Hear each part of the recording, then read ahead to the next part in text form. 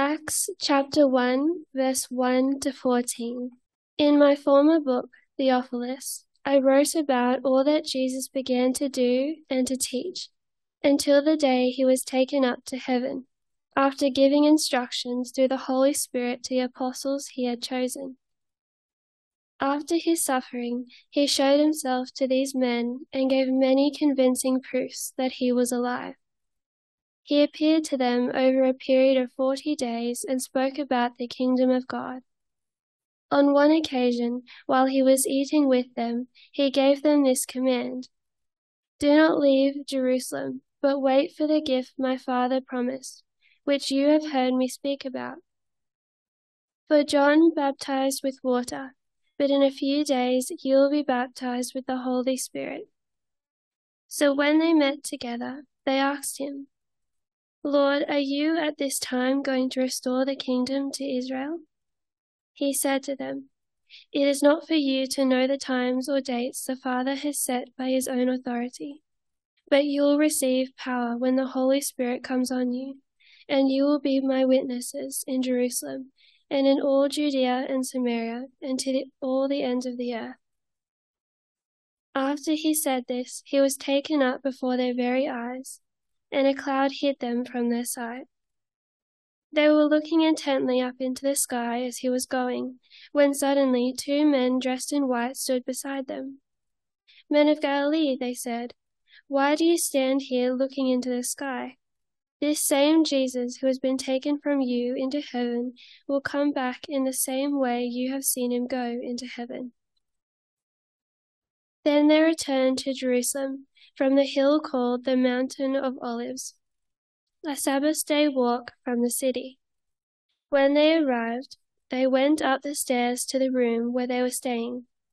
Those present were Peter, John, James and Andrew, Philip and Thomas, Bartholomew and Matthew, James, son of Alphaeus, and Simon the Zealot, and Judas the son of James. They were all joined together constantly in prayer, along with the women and Mary, the mother of Jesus, and with his brothers. Please leave your Bibles open there. And Acts chapter 1, let's come before the Lord in prayer. Father God, as we begin our time in the book of Acts, we pray that your Spirit would guide us, that we might see what you want us to see, hear what you want us to hear, that our hearts might be changed and encouraged by your Holy Spirit and by the work of your people through the work of the Holy Spirit. And we pray this in Jesus' name. Amen. On the Sunday in question, Tamara and I had just attended church. At the time, we were going to Dixon Baptist in Canberra. And we just started to make our way home. And as we did so, we pulled onto quite a busy 4-lane road, 2 lanes in each direction. And we continued to head straight down this quite main road in Canberra. I'd only just reached the speed limit when all of a sudden a little red car pulled right out in front of me. It happened so quickly that I didn't even get an opportunity to touch the brakes. And before I knew it, my quite big car was pushing this little car sideways down the road, around 30 or 40 metres. I think for a few moments after we'd stopped, I was just in shock. I had no idea what had just happened. But once I'd regathered myself and checked to make sure Tamara was okay, I got out and began to help, with the help of a bystander, push this little red car out of the intersection as best we could. It was a bit broken, quite a bit broken, so that the traffic could keep coming through. In that little car was an old lady who was very dazed and confused. In fact, even as we pushed the car, she steered it straight into the gutter and made it quite a bit harder because she was in shock. I honestly don't think she even saw my car coming down the road that day.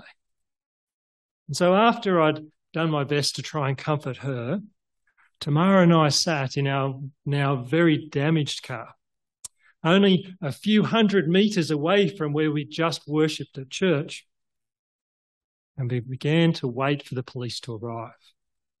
And on top of all of the chaos we're experiencing that day, it is Canberra I'm talking about, it began to snow. Both of those cars were written off that day. And if it wasn't for a witness who took the time to wait with us for the police, I could have found myself in some really serious trouble. I was only in my very early 20s at the time. And so as a young man driving a young man's kind of car, having hit a little old lady in a sensible little car, well, it probably wasn't looking very good for me.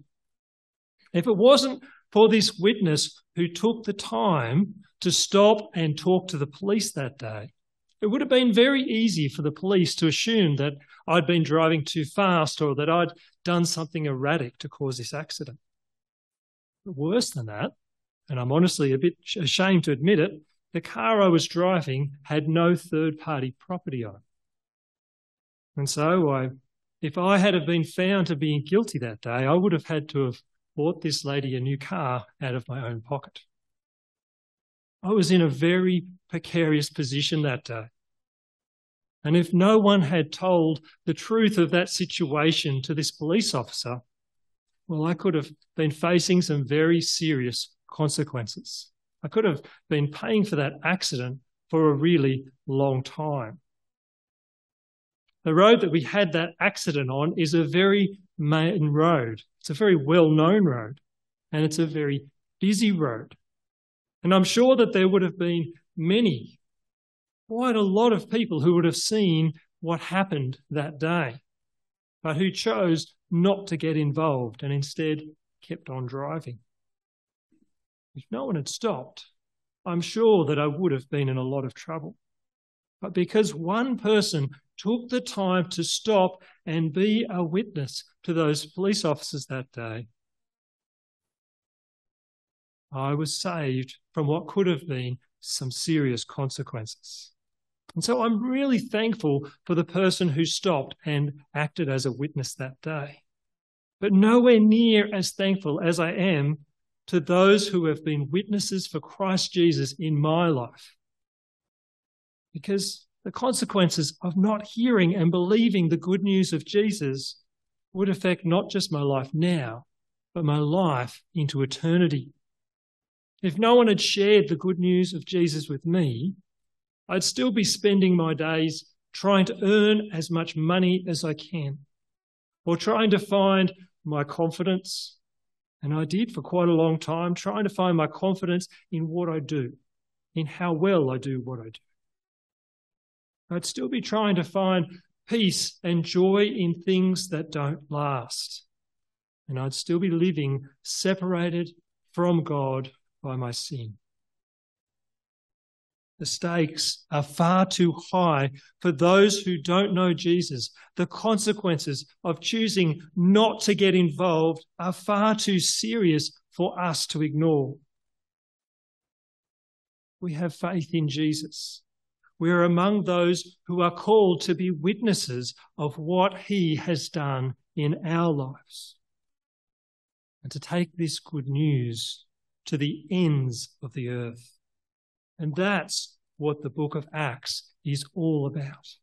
It's about the gospel going from Jerusalem out into the ends of the earth, and those who were once separated from God, those outside of his covenant, being brought in. Now, the book of Acts is the second volume in Luke's writing. We've been through the Gospel of Luke recently. Well, Luke is the writer of Acts, and this is his second volume to a man named Theophilus. Now, no one really knows who this man Theophilus was. There is a clue in his name. It's a Greek name, which means loved by God. He could have quite easily been a rich benefactor who helped Luke afford to write this way. Now, we know this book as the Acts of the Apostles. this is not the name that Luke gave it. It didn't, in fact, get this name until sometime in the 2nd century, when one of the early church fathers began to refer to it this way. But I think a more appropriate name would be the Acts of the Risen Lord Jesus, because it's what Christ does and his Holy Spirit does throughout this book that unifies the entire book. See, Luke tells us that in his gospel, he was writing about all that Jesus had done and taught up until he was taken to heaven. But now in the book of Acts, Luke is writing about all that the risen Lord Jesus is doing through his Holy Spirit and through his people after he was taken up into heaven. Now, to help us orientate ourselves to this book, we'll think about the 4 main sections. In chapters 2 to 4, the book focuses on the gospel going out from Jerusalem. It's very Jerusalem-centred, as the Holy Spirit is poured out in Jerusalem.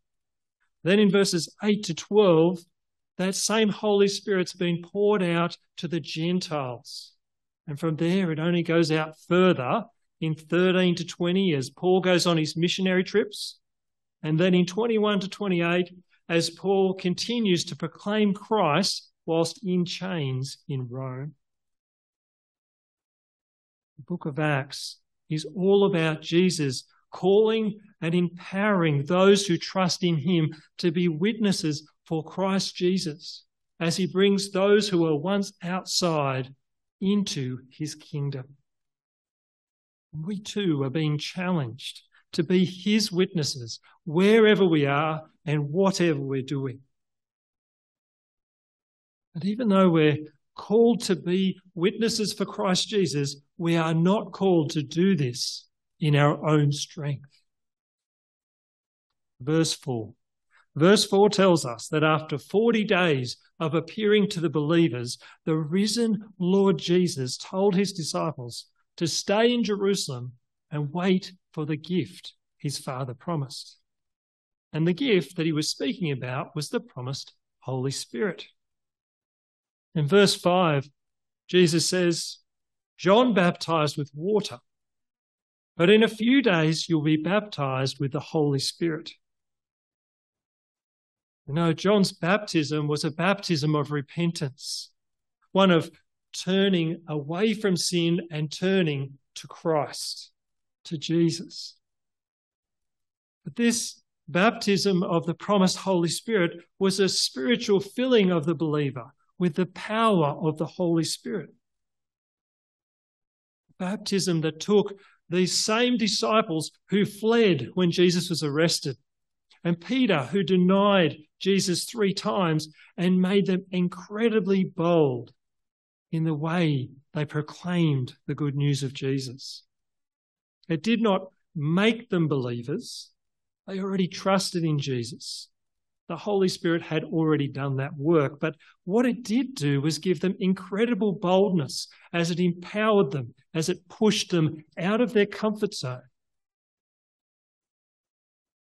If anyone has faith in Christ Jesus and what he has done for them on the cross, then they already have the Holy Spirit in them.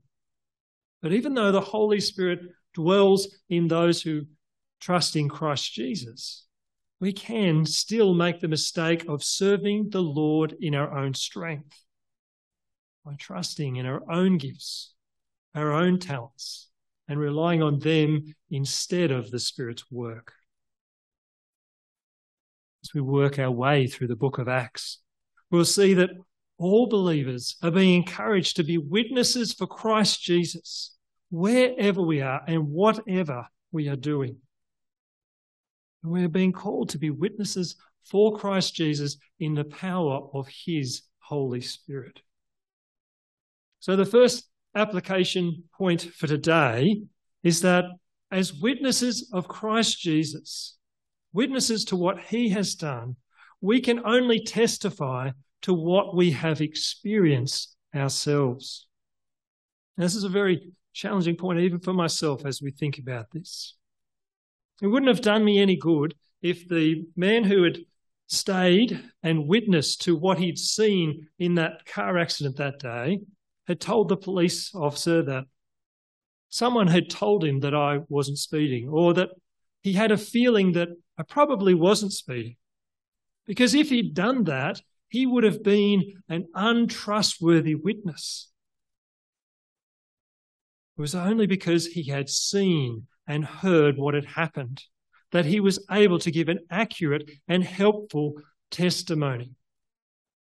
And in the same way, we aren't going to be able to share the good news of Jesus unless we have experienced it ourselves. Unless we have seen how incredibly unworthy we are of God's mercy. Unless we have understood the seriousness of our sin and the consequences of sin. And unless we know the abundant grace that God continues to lavish on us. The only way we're going to see how amazing the good news of Jesus is by taking that deep dive into God's word and allowing it to speak into our lives. The second point of application for today is that as witnesses for Christ Jesus, we need to be convinced of the message we profess. Not all of us are drawn to academics. Not all of us enjoy reflecting on all sorts of theological conundrums. But as witnesses for Jesus, it's important that our worldview, our priorities, are being shaped by the good news of Jesus rather than the world around us. And so it is really important for us to study and reflect on God's word so that we are convinced of the good news we are called to profess.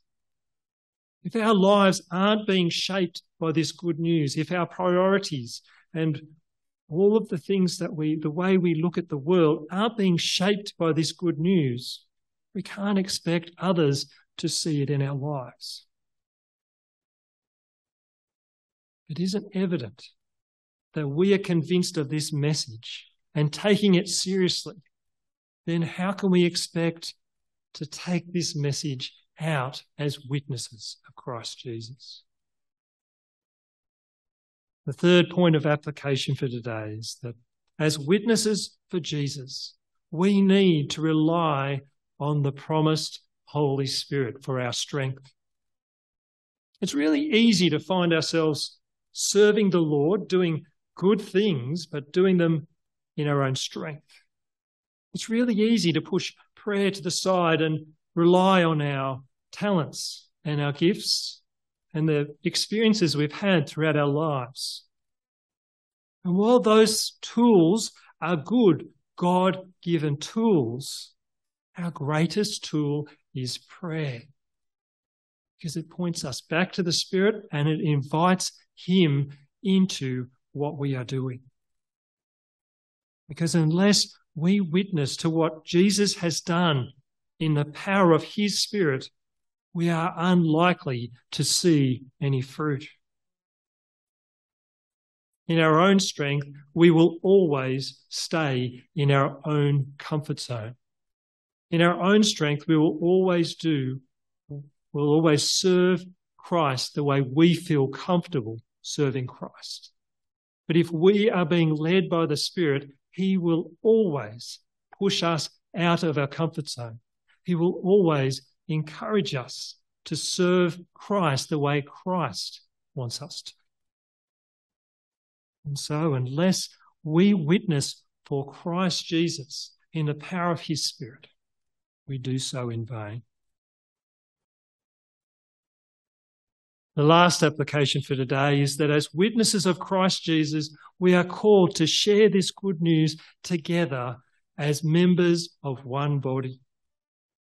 In the upper room, while the disciples, while they were waiting for the promised Holy Spirit, the 11 disciples, obviously Judas wasn't there, along with some women, Mary and some of her sons, they were together.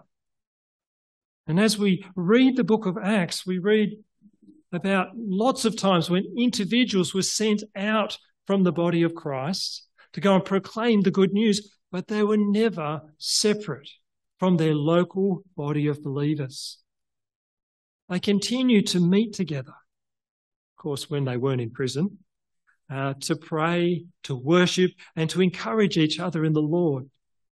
In fact, even in prison, Paul wrote many letters to his fellow believers throughout the entire kingdom. And during that time, he wrote the books of Colossians, Ephesians, Philippians, and Philemon. And while Paul was writing these letters, reaching out, even while he was in chains in prison, the believers kept on supporting him and encouraging him and praying for him, even while he was in prison. As followers of Christ Jesus, we are called to witness to the good news of Jesus, but we're not called to do it on our own.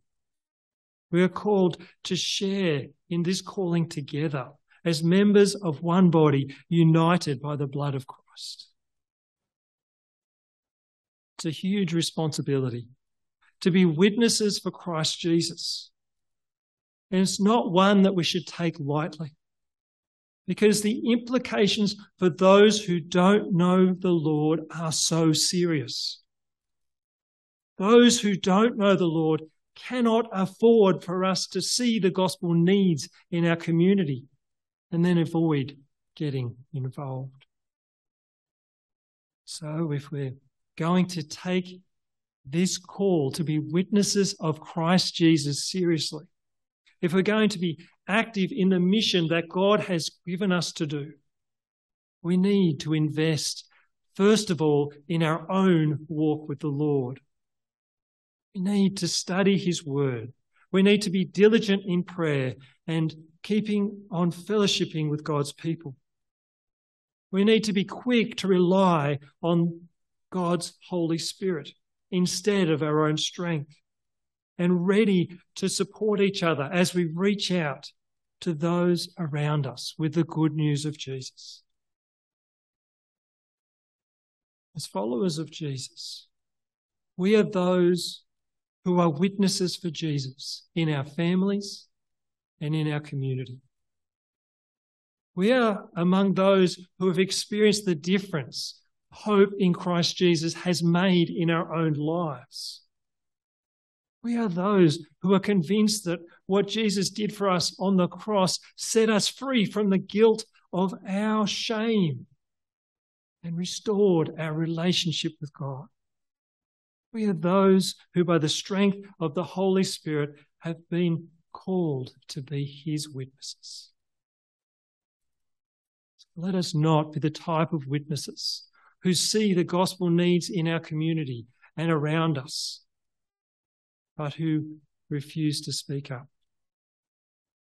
Because the consequences for those who don't know the Lord are so serious. And we take this call to be Christ's ambassadors with the gospel, witnesses for him, and we take it very, very seriously. Let's pray. Father God, we confess that even though there have been many times when we have thought to ourselves, this person or that person could really do with Christ Jesus in their lives, we have avoided getting involved. We've counted the cost and decided it was too hard. Lord, challenge us, rebuke us, make us more like your Son. Begin, Lord, in our own relationship, Lord, as you draw us near to you, and work through us, Lord, in our community, Lord, and in our relationships, Lord. Help us to be your witnesses wherever we are and whatever we're doing. For your name's sake we pray. Amen.